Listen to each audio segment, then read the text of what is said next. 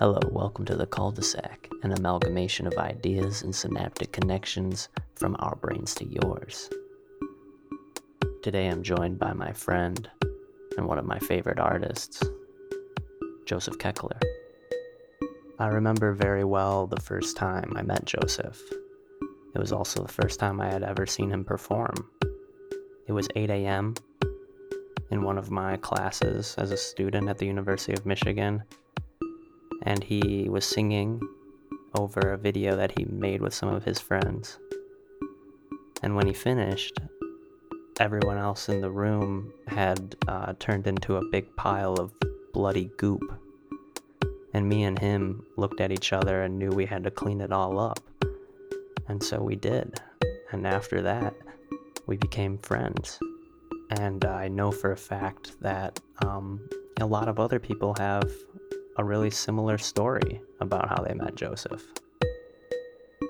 Joseph is known for his expressive and powerful voice, stirring songs, and an absurdist, bizarrely heroic operatic monologue style, which dances between comedy, commentary, and communion. He has headlined at little places like the Lincoln Center, and big places like Joe's Pub, Centre Pompidou, Third Man Records in Detroit, and London's Soho Theatre. He has evolved past the need for category. He stuns audiences in theaters, he stuns them in comedy clubs, he stuns them in art museums, rock venues, and his voice reverberates through the hollowed halls of the classical music world. He has toured with Sleater Kinney.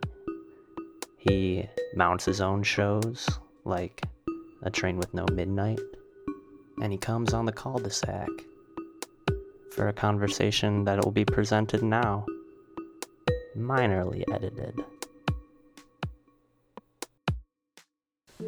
Well, here we go. Okay. I was, nardwaring you and researching you heavily, and I wanted to say here too that, like I told you last time we talked, but you're like one of my favorite artists. Oh, well, that means... I gotta tell you that again. Thank you. And it's because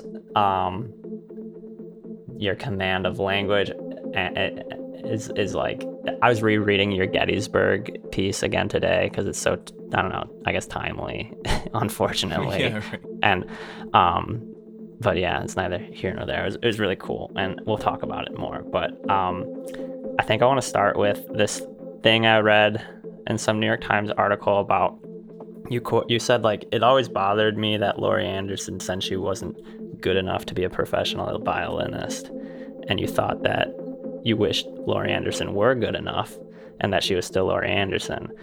And I think you were talking about how that you as you were developing as a singer and a performer, it's really important that you have a really good voice, and you're really good at a professional vocalist. And so I don't know, how did that influence your trajectory into building your skills as a singer, or stuff like that? I might answer in a roundabout way, Totally. Which is often my impulse, but also I've always felt a little ambivalent about having said, because I really like Laurie Anderson, and I was also not saying that was a response to something I had read or seen her say. So,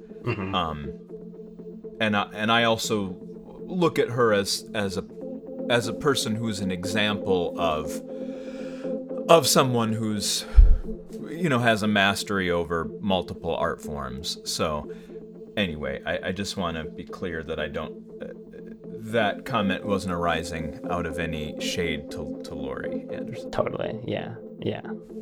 But I also think that that there's something about that idea of also I think there's something valid, though. There maybe I think about it differently now. It might be, I think there are lots of interesting examples where somebody either was kept out of an art, maybe, well, some interesting examples where somebody was kept out of an art form, maybe because of certain hierarchies, and then they ended up creating their own version of it. And I'm sure there are lots of examples where somebody also failed in one way, but then transform the failure into a different vocabulary. So I think everything's possible. But for me, particularly because I'm using certain tools that signify something that seem like, oh, that's like that sounds like he's a professional opera singer, and then people imagine this trajectory of like that I'm an opera singer who defected or something, like I was going through a conservatory training and then veered off, or maybe I was too weird, or I couldn't make it in that, there's partly that, whereas the reality is that I started as a painter and trained as a singer at the same time, and so I just want to make that kind of legible, and I also I think it's really powerful, and I'm not always able to achieve it, but sometimes maybe I am. I think it's powerful when the decision is clear, when you're making a choice, and I remember training with, like people who were training to be opera singers saying things like, talking about, well, I'm only going to sing if I'm paid and all this stuff. I think there's sometimes a whole kind of system of values that goes along with certain types of training and that weren't aligned with my impulses at all. So, and I remember, so something, I remember also like, I remember appreciating kind of the formal qualities of Cindy Sherman and then the grotesque imagery that she used, and thinking, that those things, those two elements were interdependent. The kind of weirdness in combination with discipline. And so when before the pandemic, I was touring with Slater Kinney, and on some kind of like rock blog, somebody said, "I've never felt more weird, but been so impressed." and I kind of felt like that was a great victory. Like that's always been what I wanted. Yeah, saying that again felt so weird, but it was. I'm sorry. He said I've never felt. He said he felt weird, or she. Oh, he okay, said, like, yeah. I've never felt more like watching Joseph Keckler. I've never felt more weird, but been so genuinely impressed. So I guess I feel like what I can access if I do something that has an undeniable like craft, the undeniable discipline, then I would be able to present some, very unfamiliar vision, and that people would have to contend with it just because they can't dismiss me on grounds of like not being good. Right. Yeah, that's the power. Yeah, that's the power your work has, for sure. You can like slip it in. That's so cool. Yeah.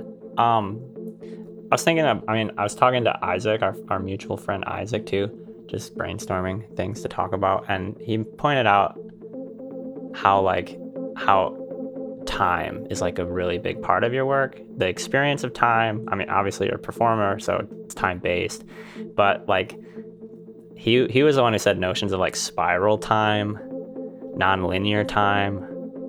And then I started reading. I read again, Train with No Midnight, and really latched onto that piece in that text about how it occurs to you that maybe they didn't have a midnight because of the time change. They would have, they were leaving from Chicago coming to Indiana, and so they would have crossed the border, and there would have been a time change. They would have missed New Year's Eve.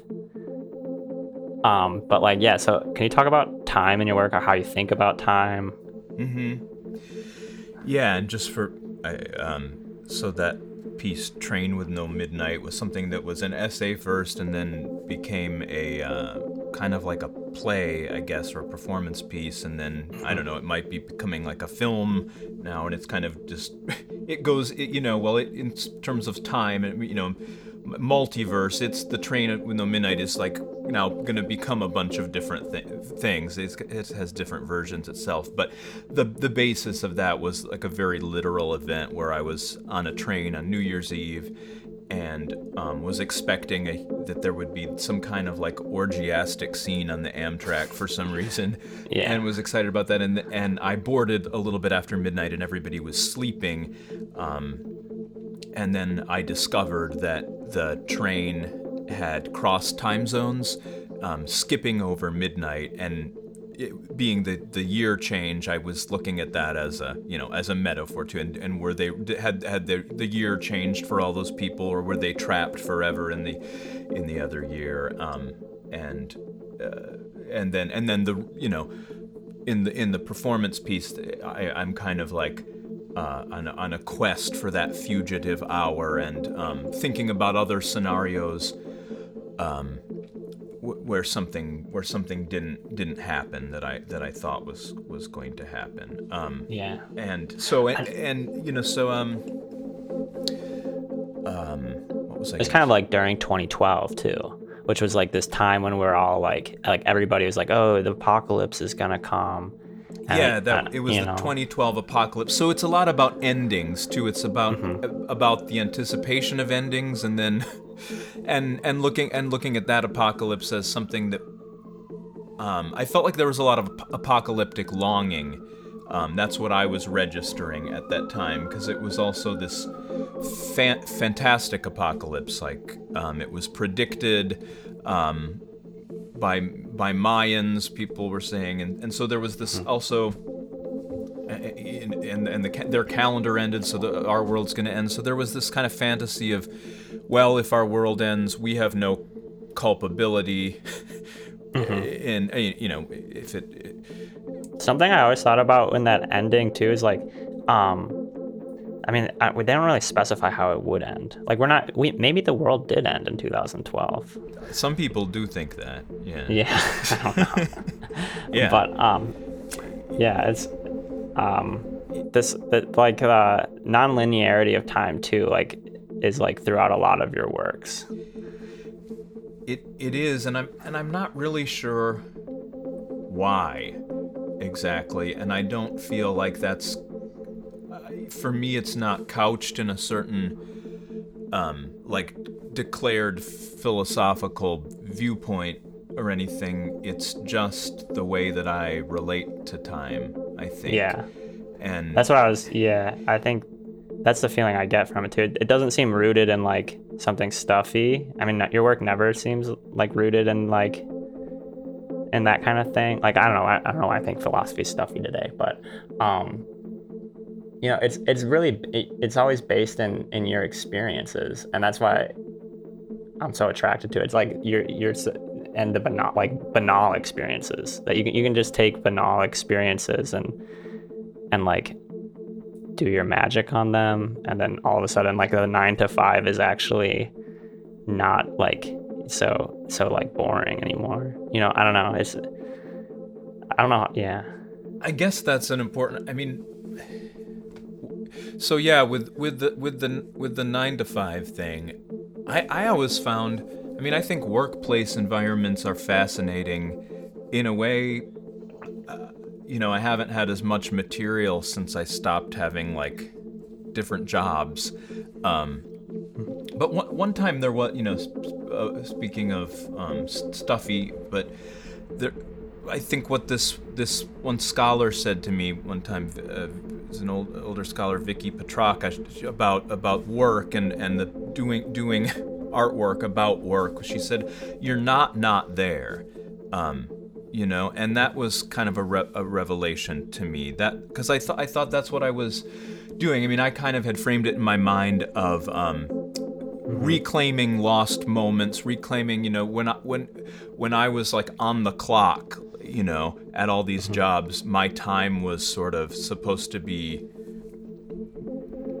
it's like the idea is I'm not really like alive. I'm like there as a worker or something. I'm there doing a job. So I found it, I think, both comforting or something, and also subversive to like actually just register what's going on and what are these workplace dynamics like, and what and the kind of just mental theater that you're inhabiting when you're at a job, and the absurd, and those are well-worn topics, the labyrinthine bureaucracy and all sorts of things, but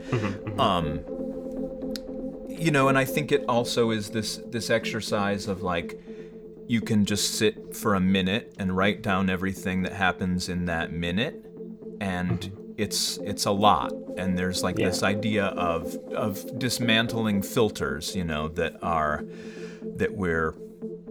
we've taken for granted, So in this minute, there's like sirens outside. They're like, I'm having thoughts in my head. There's all this visual information. So I think that for whatever reason, I've always been a bit inclined towards stream of consciousness, and towards like what my friend Olivia phrased as reporting on consciousness. Oh yeah, cool. Which I'm also attracted to that idea. Yeah. What do you think about, like, what is that space like? I mean, reporting, when you say reporting on consciousness, it makes me think like, there's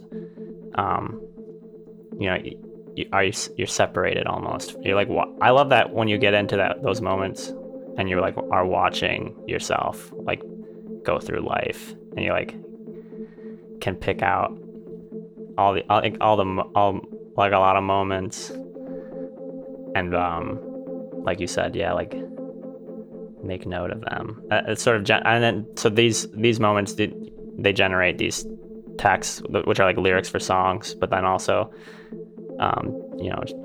written, I don't know, what do you call like a like a it's not, is it prose? I don't even know. I'm like so bad at literary terms. Yeah, prose or or they could be monologues, or they could be just prose, I guess. But I'm not sure. Wait, what were we talking about? I don't think I made a good question, so it didn't get anywhere. But I'm thinking about this idea of reporting on consciousness. Yeah, reporting on consciousness. That phrase, like, it hits me in a really good way, and I want to like unpack it a little bit.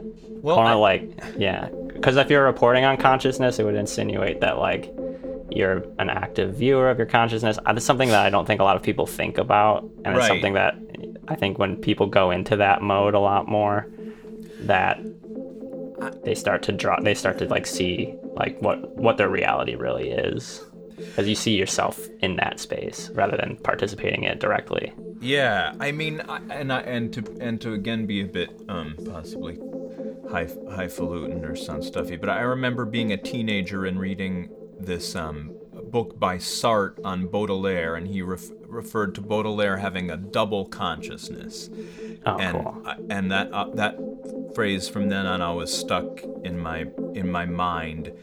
And I mean, lately I've felt a little bit critical of the way that I've existed in my life, which is to mean that I think I've too often tried to objectify my own experiences. I mean, I think I have sort of like a experience fetish, and I often have felt like an observer in my own life. But in another way, I don't know.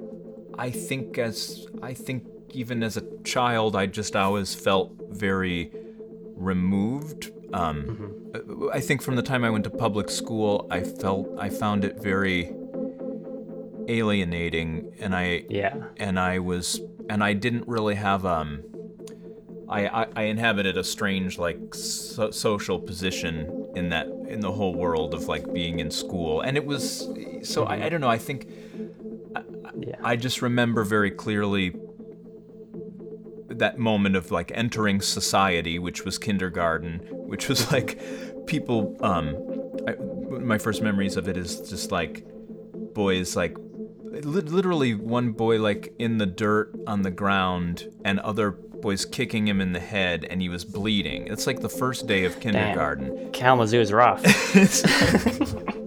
And it was just recess, and I don't know, I felt like it just seemed completely brutal, like this world of brutality that I didn't know how to find a place in. And so I thought, like, these boys, I didn't want to hang out with like those boys. They seemed dangerous. I didn't really want to so I hung out with this, what I thought was a boy, but she turned out to be a girl, but she looked like a boy. And then she hung out with girls, and I didn't also relate to them. I related to her.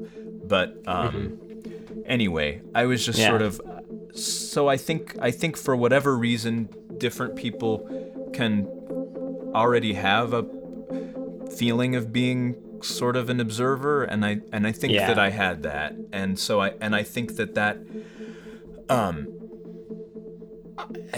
I've often been extremely, sometimes I'm like the life of the party, and very gregarious and everything, but other times I just kind of lurk around and am really just watching, and really thinking about stuff while so I think I've been separated from experience, but I'm also hyper attentive to experience. Yeah, that's I mean, like growing up is hard in general, and I feel like a lot of people get to that place, especially like, I don't know, Michigan is, I don't know how Kalamazoo is, but like Michigan is like, it's got a mix of like, first off, it's so segregated in Michigan. You don't do a lot of mixing with other people. And so you get stuck in these kind of like, white suburban schools where they're not teaching. I mean, they're not really interested in a lot. I mean, they're also obviously like, we all have teachers that help us out through things, but I think like, I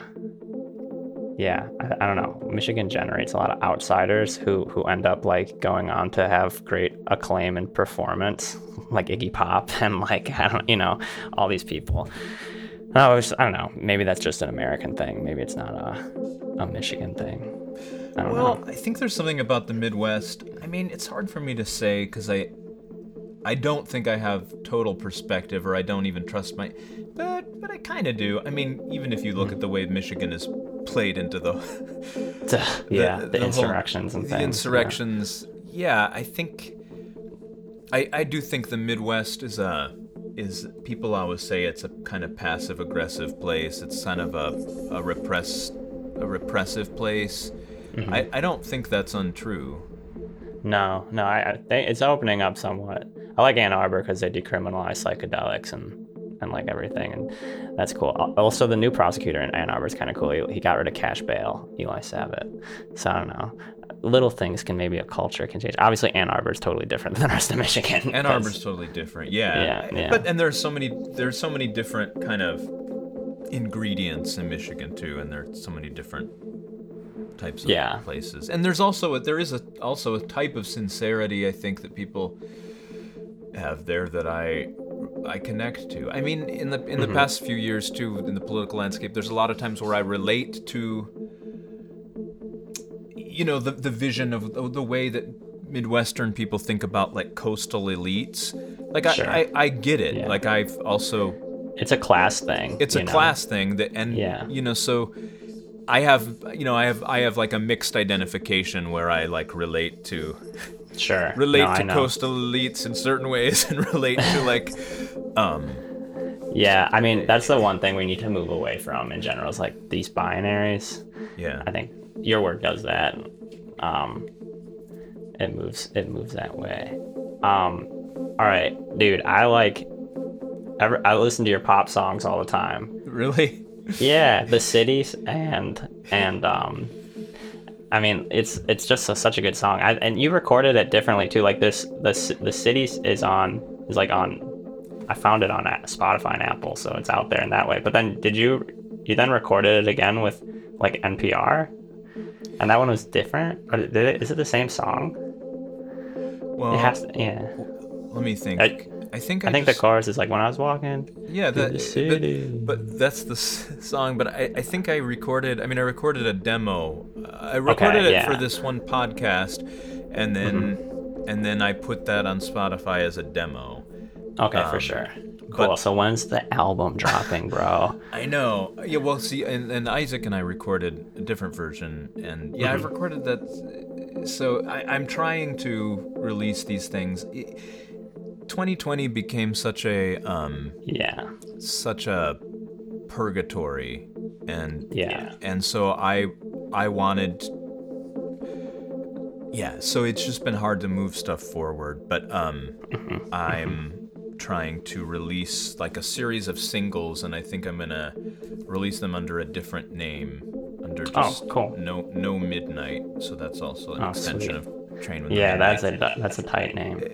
Good. That's cool. I like No Midnight. Good. Speaking of titling and names and stuff, all right, The Dragon on the Edge of the Flat Earth. When I read that title like 2 years ago or whenever, I don't know, when the book first came out. But I was like totally taken by flat earthers at that time, just as a lark. And but then I read about how you came up with the title, and it has all these references to ancient cartography. And this dragon being like the thing that they put there, being like, we don't know what's beyond here. Or there's sea monsters here. Right. And I don't know, that stuck with me. So I was wondering, how did that arise? That sort of like feeling or that. Well, I guess it did also come from a piece that was about work, that was about working at an office, and I had described it. I had said the life that I want is lurking at the very outskirts of possibility, the dragon at the edge of a flat world. And so I was looking at it as, again, something that's at the edge of possibility, or the edge of what is mapped, and that could be that's both fantastic but also dangerous, and in its quirky way, that book is about a lot of characters who are sort of on the fringes, or sort of have their own highly individuated characters who don't quite have a context, or who are kind of marginal in one way or another, but have their own, but are very particular. So, I was looking at that, and just Yeah. No, that's good. Then you make a good segue here to talk about the characters that inhabit your work. I mean, they're not the typical. They're not the, like, you don't write. Obviously, you don't write the hero's journey sort of works. You're like, your characters are women, old men, fantastical creatures, talking animals. I don't know, like all these, like you say, the fringes, and people who have been put upon, maybe made to feel outsider, and then owning it and transforming and transcending through that. And so I was wondering if we could talk about some of your friends who are my favorite. We don't but like, I love Edgar Oliver, and how's Edgar doing? Yeah, I'm glad you asked that. I think Edgar, let's see, I think Edgar and I talked. We haven't talked in 2021 yet. We talked maybe right around Christmas. So we've been talking on the phone a lot during this whole pandemic, and also can you tell a little bit about who Edgar is? Yeah, totally. Yeah, good point.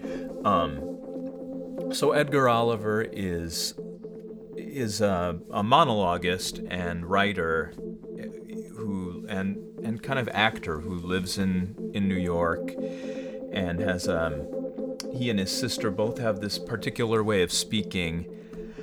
They're both from Savannah, but he speaks in a kind of gothic way, like, the other. I was talking about. So I'm planning to get to Detroit at some point, and I told Edgar that he asked me if I'd ever seen that movie Last Lovers Left Alive. Oh yeah, the Jim Jarmusch vampire one. Vampire, and they're in Detroit, and I said, yeah, I have seen that, and I kind of want to be them. And Edgar said, well, you kind of are. And so that's kind of how he. I mean, that's not the best impression, but that's really good. Yeah. And but that was a great compliment to me. But also, so Edgar spends all his time wandering around the city, around Prospect Park, around the botanical gardens, and reporting on his wanderings. And he's also, I think in the 80s wrote these kind of plays that belonged more to like kind of theater of the ridiculous, like plays, 80s kind of club stuff, and then has become this. I think he's one of the greatest monologue. I mean, I think he's like one of the greatest monologuists probably around, and I think it's because I think he just inhabits this. I mean, that's the hard thing about saying what someone, like, I was realizing too. It's like, I love your artwork, and it's so hard. It's almost hard to like tell you why. And it's like with Edgar too. It's like, I also think he's just an incredible monologuist because he's got this full presence, and it's something that you bring to your work too, which is like, you almost just enter the stage, and it's like the nonverbal part of being a human, where it's like, there's just an energy there that, like, you can just kind of laugh, and the audience will start laughing. I don't know, like, every performance I've seen, you just take immediate control of the space without doing anything. You kind of just show up. And Edgar is the same way. He just, as soon as he opens his mouth, it's like, okay, I'm going to be tuning in completely to this now for forever. For forever. Yeah. Well, I think that's, I mean, he speaks in this, he speaks in this low voice, and he speaks very slowly, and it's a kind of, almost sounds like,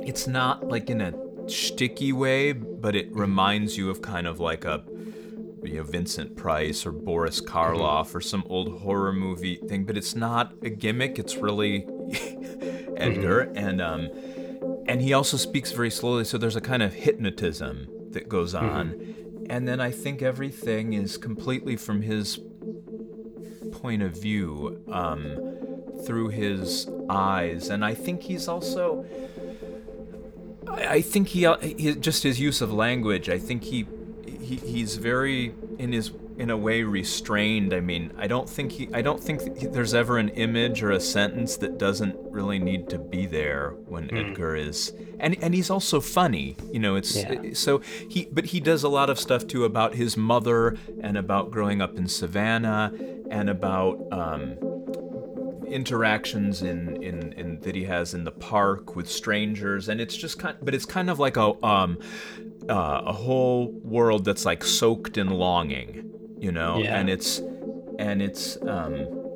so I don't know how to, but he's utterly brilliant, and but I think in terms of time too, that slowing down, I think when he delivers everything, he slows down time, and so it kind of expands. And when you say like you're going to listen to it forever, I think that's what he does. He kind of like opens up this little eternity.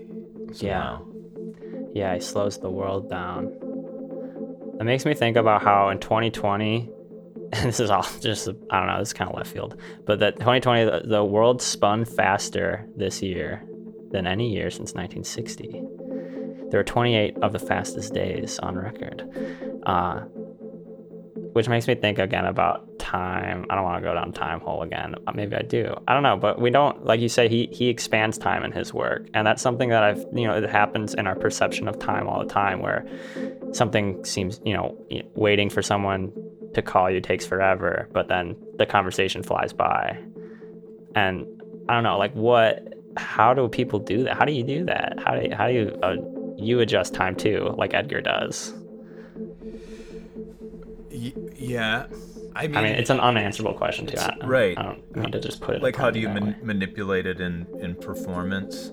Right. Well, Yeah. yeah. One time, well, one thing that I wrote about my this funeral of my aunt who was an actress, I wrote every real performance is a spell against time, and I do feel that way, that performance can open up this kind of other This. dimension, you Yeah. know. But yeah, my experience of time, I mean, particularly this last year, time, March was like a decade long, and then I think April and June were like a year long, and then but then it's been like a couple minutes since then. Yeah, yeah, I feel the same way. It's so weird. Also, it's weird how like that seems to track across like different people a lot.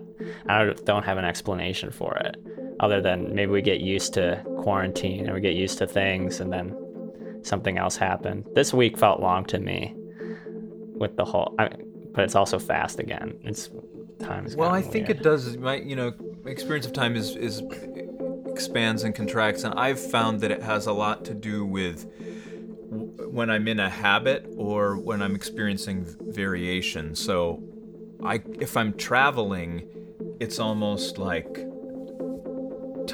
that's expanding time. Like if I'm having new experiences, that there are whole worlds that are occurring, but then I come back to my apartment a month or a year later, and then it's like the time contracts and it's like I never left.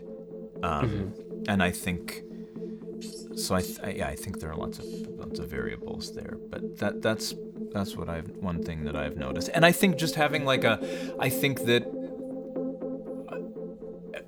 politically and routine wise, everything's been so uncertain lately, so that it's just hard to track time. But Yeah. I think we're in, I think it depends on what you're doing, but like everything's sort of suspended. I mean, for me, I've been mostly in isolation during this time, and so I've started to feel like I'm kind of in an afterlife. Oh, really? And What's that been like? well, I think I don't feel like, I have a friend who's in a nursing home now, and I call her, and she just says things like, "Well, I'm here. I'm here." Like if you say, "How are you?" and I feel kind of like that, like I'm here.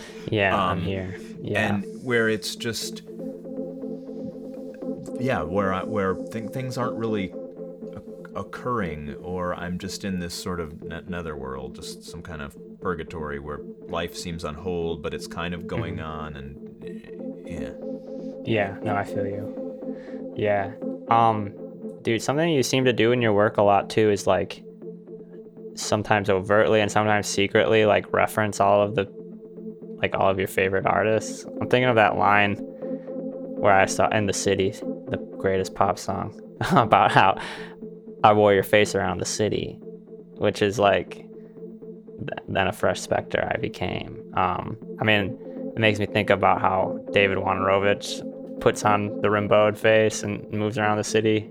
Is that line directly from that? Yeah, I was supposed to write, so the song, and so sometimes I erase or I just don't advertise the origins of images, because sometimes like that I feel like, okay, it's a compelling image, but I'm not gonna like talk about the origin just because I think it could be more expansive if I don't. But I was asked to write a song that was somehow about like the lineage of bohemian artists, downtown New York artists, and Rimbaud. And so it was, so I was thinking about David Wojnarowicz and Patti Smith and their relationship to Rimbaud, and the way they were kind of like, well, I think Patti Smith is sort of in love with him across time, and trying to commune with him, and this across time. And so it's this impossible relationship and yeah, so I thought about wandering through a city and kind of wandering through history and having this sort of imaginary romance with some artists. And so I was thinking about them, they're thinking about him, and that all went into into that song. But then I don't frame it that way.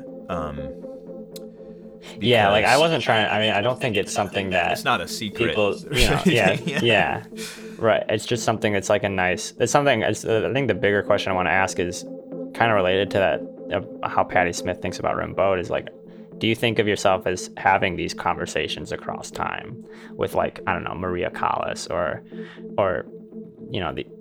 the people, the greats, people that you may look up to, things like that.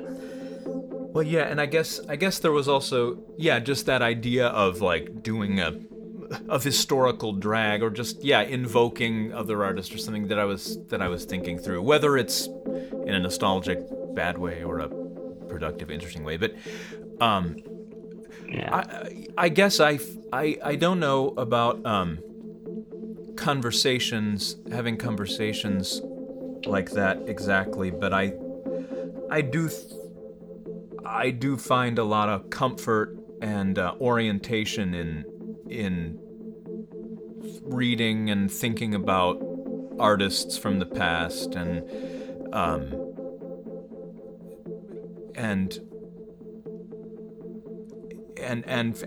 forming my own lineage in my mind, and thinking thinking about this other map. And I think that feels really liberating to me. I mean, it often feels much more liberating to me to read something, written in the late 1900s or 2,000 years ago, or than being really trapped in our contemporary moment. Yeah, I think that's also, I mean, we need more of that. I think that's where the world's going. I see history as like this accordion that's just collapsing on itself,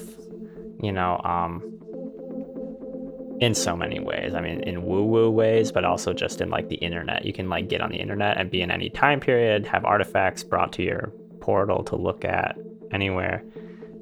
This collapsing of time occurs a lot, which is good. Right. Yeah. Yeah. And I guess the other thing is that you can kind of find a context for yourself or your impulses or your practices if you look at other artists from other moments. I mean, I think Oscar Wilde said something like, people accept the past because they can't change it, or something like that. So artists who are celebrated now but who are dead, you kind of you accept them because you can't change what they did. But there's still there's a lot of what am I trying to say?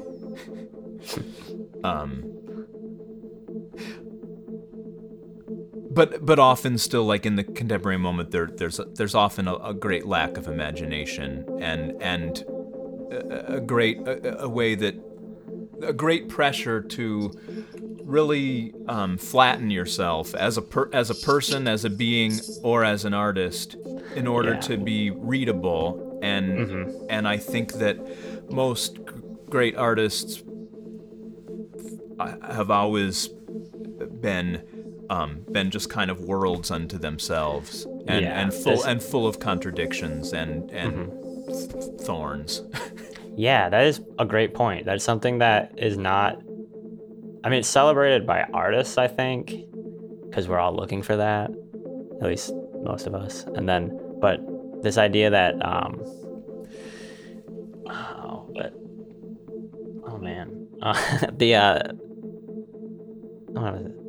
what was I gonna say? Now I'm overthinking it. Let me give me a second here. Like flattening. I don't know. Oh yeah, sorry. Okay, artists. I don't know, because everybody has like limited attention spans now, and we're all also like being inundated with new work and recordings or whatever, like any work, like TikToks. Like I have like a wide view of what work could be artwork. And then so there's like 86 years or something of content uploaded every day to the internet, and it's all these people, and I fall into this trap I think a lot too, is like you kind of like you have all these different ideas, you have all these different like places you want to work on your artwork in, but then you kind of like have this pressure to like become a brand, or like become like, yeah, as you say, like this flat one-dimensional sort of icon of whatever it is that someone will like latch onto and give you time for. And I think I hope that's changing. Like, I hope that I think more no one wants that. No one wants to be boiled down to an icon like that, Yeah, I think that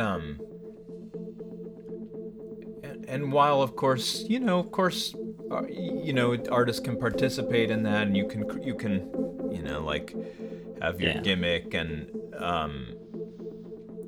but I do think that especially in the 21st century in America, I've felt largely like everything is like one giant like American culture particularly is kind of like a big karaoke night where every area of culture, like in visual art, in theater, in like indie rock, and I think there are exceptions, but where it's kind of like people are imitating things that are already familiar so that they can be read, and so that it becomes people are, and then people end up looking for, like, people really want frames around their experiences, so they might find something exciting, but they want to understand what it is that and people do find the unfamiliar exciting in a way, but there's a real reluctance to promote it or to market it. I mean, there's this pressure to instantly brand, to become something instantly recognizable, to really trade in the familiar, and I think that is really detrimental, and it can be in painting, it can be in music, and it's in a lot of and all those little economies. I think that all these economies sort of are segregated, and it ends up like segregating the types of experiences we have artistically. I think it's just a big hyper-capitalist mess. Yeah, I agree with you. I think that's a good point, a good way to put it too. The something you said in there was, oh yeah, okay, so obviously your performance work makes use of a lot of multimedia tendencies. Like I find you'll make like a music video, and then it'll like enter your performance. It'll be there too. I like this, and I like that way that you kind of like reuse work and put it into different contexts, and then also like perform over your videos, like because you're in the room actually singing. You're not to the track. So I don't know, the multimedia aspects of your work. Where does it come from? Why is it important to you? I don't know. Is that fun? Well, I guess that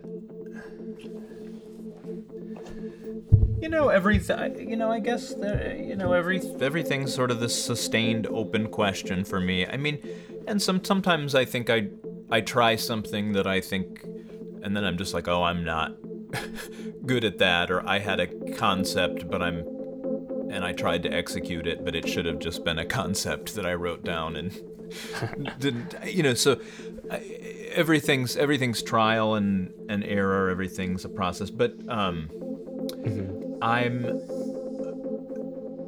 guess specifically often, I'll write a story, and then I'll stage it, and then it's a performance. Then it might become a video, or like with a song, maybe it's a song, but I have a whole other vision for it in my head. So then it becomes a video, and then I might reverse lip sync to it and like do the vocal live on stage. I guess it's just all in the spirit of being able to. I think it's also a kind of like study in. I like migrating something from one sort of medium to another, and even one context to another, and seeing what happens. So and another way, I never feel like anything's really done. I mean, I don't go back and change songs or anything, but I don't know if that's a good answer. I don't know if I. No, really I think that's great, and it hits on answer. smart things I like. Which is that you're willing to take your work and put it in different contexts. It's like you're learning from your work. It's like, it's, I don't know, sometimes maybe artists have the experiences where they're just putting out the work. I can see it as sometimes not, like, and then like just moving on from it, maybe not engaging with it and like seeing where I think it deepens your work when you're putting it through all these like taking a video idea, processing it to a performance idea and back, like, that has to obviously, that process deepens your understanding of the work and deepens your connection to like what you're doing with this art. I don't know, too. Yeah. Yeah. No. But So I think that everything it's pretty sick. you said, and then I do find limits. I mean, there are certain things in one way. I think I want to be. I like finding the limits of like what I can accomplish by myself and what I don't really but sometimes I'm just not good at certain things. Word, yeah. Aren't we all? Yeah. Yeah. Let me look at this thing. I think we. Oh yeah. Can we talk about pets? Sure. Yeah, you got a fascination with cats. Your cat. I don't know, or is it all animals for you? Furry creatures feature prominently in your work, and I always like. I also like having a dog has like changed my life. I've always had pets, but I think animals are the best. Don't we all? Yeah, and I don't know. What do you see in animals? Why anthropomorphize them in your work? Well, yeah, that's something I have thought about in the past and haven't thought about. Well, lately, I mean, I've helped my mom set up an Instagram profile for her cats. Oh, word? What's that at? I'll tell you. Tell me later. Yeah, okay. I'll tell you later. Yeah. That's cool. I want to know about that. So I'm engaged in that way with her cat portraits right now. But okay, cool. I'm a cat person. I really like cats and I relate to cats. But I'm allergic to cats. So oh wow, really? I didn't know that. Yeah, I mean, I had a cat when I was growing up and everything, but I don't have one now. And yeah, because it'll like makes me hoarse and then I can't sing, and so it's disappointing. But I think for a while I was doing a lot of work about. I mean, I did some work, with my mom and her relationship to cats, and then I did some stuff about creatures and mythical creatures and the idea of animals talking and speaking. I think and had a I guess it was coming out of an identification with creatureness. Mm-hmm. I felt like I was a creature. For sure. Yeah. I don't think I think animals. Obviously, I think animals aren't just symbols, and fetish objects for us to project our own reality onto, and meaning they have, non-human animals have their own reality and their own meaning. But I guess it was also, just those. I think a lot of my work has to do with language and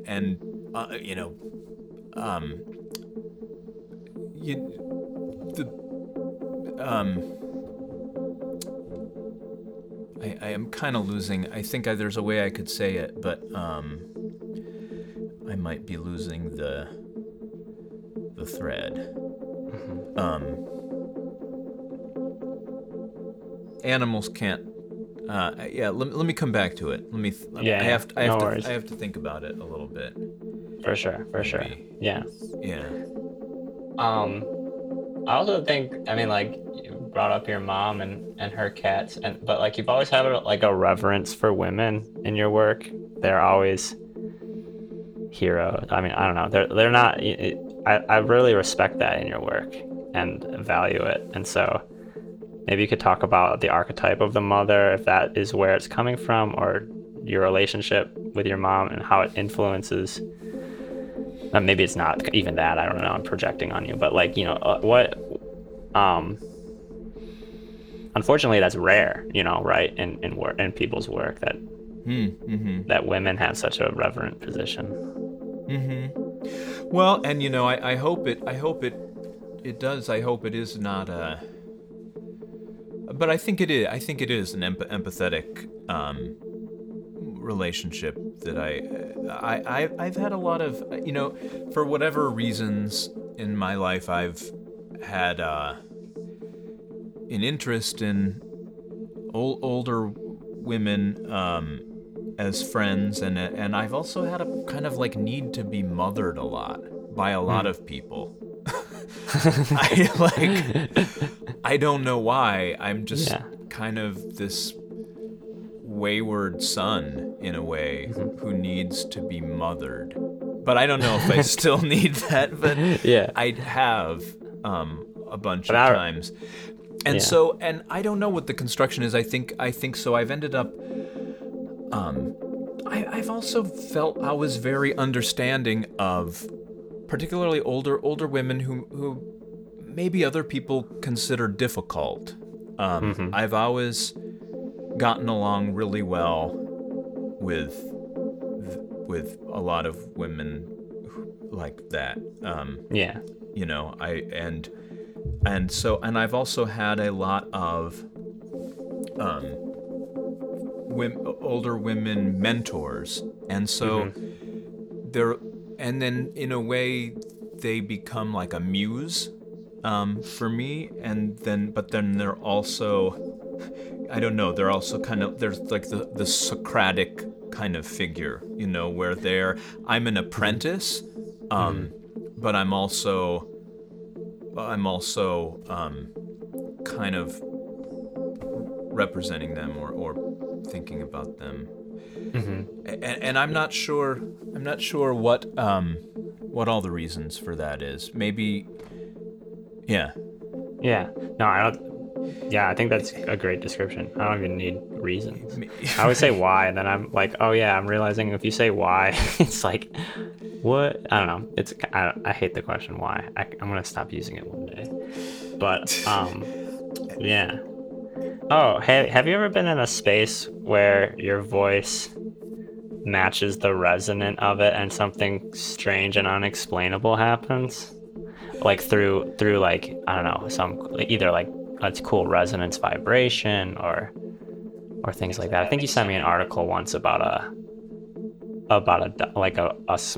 cave where it had like the male baritone voice could shake it in a certain way. And right. Yeah. We should look that up again, and but think about it closer. I don't know. I mean, I broke a saucer one time with my voice. Oh, cool. That was just at home. On the low end or the high end? I'm trying to remember. It was this it was a pretty cheap iridescent saucer.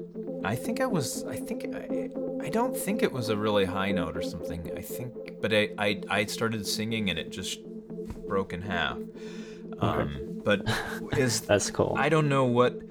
I mean, I don't remember like some kind of supernatural event, or Okay. Are you? That's what I want to happen. Obviously, I want your voice to open a portal for us all to go through. Well, it's not off the table. It's not off the table. Could happen. 2020 was gonna be a big year. Yeah. Your voice too. Like, did you find the low end of your voice first and then develop the high end, or is it like, how did the development of your voice occur?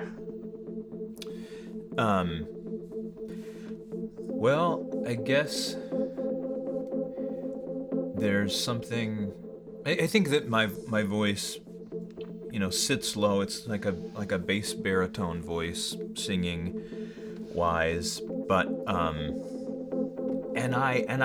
think I have a desire for extremes in that way. So I think I always wanted it to be low, and wanted to be open to that. I mean, which I don't think, for some reason, I don't know that a lot of people like have that fantasy of like having a really low voice or something. But I relate to that because I mean I grew up listening to Tom Waits, and I've always wanted to have Tom Waits' voice, and so I'm like, it's not gonna happen for me. Maybe when I'm older, but I love that idea. Like, was there a voice that you had heard when you were younger that was like, that's the voice I want? Well, I guess I don't know that I was thinking about like, that's the voice I want. I liked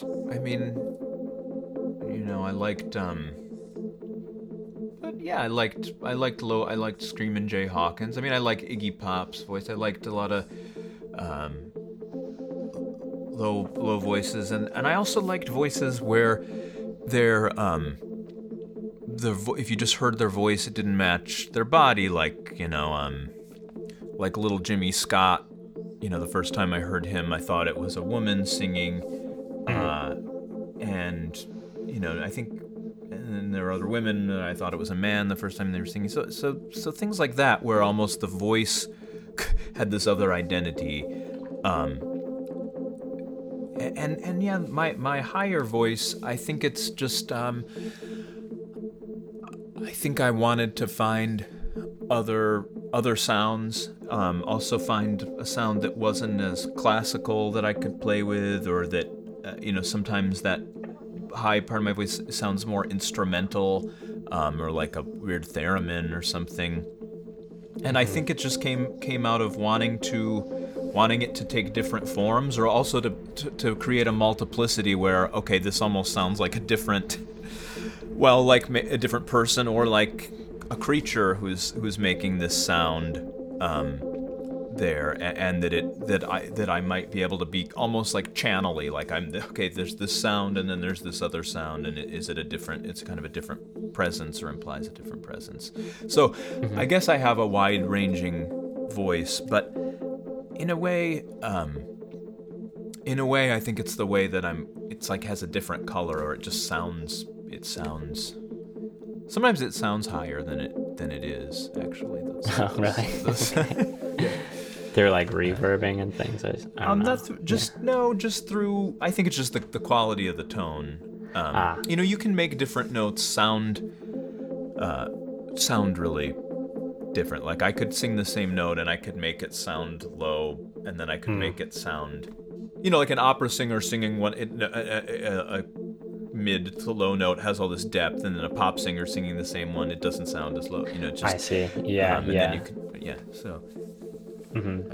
And that's like the physicality of that. Do you think it's just because like, do opera singers use more of their body when they sing versus a pop singer? Like, is the noise generated lower? I don't know, stuff like that. An opera singer is going to be using more breath support in general, and also a loftier kind of. They're using more resonant space in their skull a lot of times. Cool. Yeah. So that's how it happens. There's more. Whereas a lot of pop singers, it's almost more like it's closer to speech. I see. Sometimes. But there's all different Obviously, so many pop singers, hard to generalize. And and people belting things out. And there's different. Yeah, but I see what you mean. You definitely see the differences in tone when you're seeing an opera versus Ariana Grande, which I love. Do you like Ariana Grande? We don't have to put this on the record. I don't know if I do. I'm open to liking Ariana Grande. So you'll have to tell me. Yeah, I don't know why she popped in my head. I just thought intrigue. I thought I'd ask. Yeah. But yeah, dude, I think we're coming up on 9/11 now, the time. Oh, okay. So I think maybe we've reached the end of the dead end here, and I think we got through it. Cool. Yeah.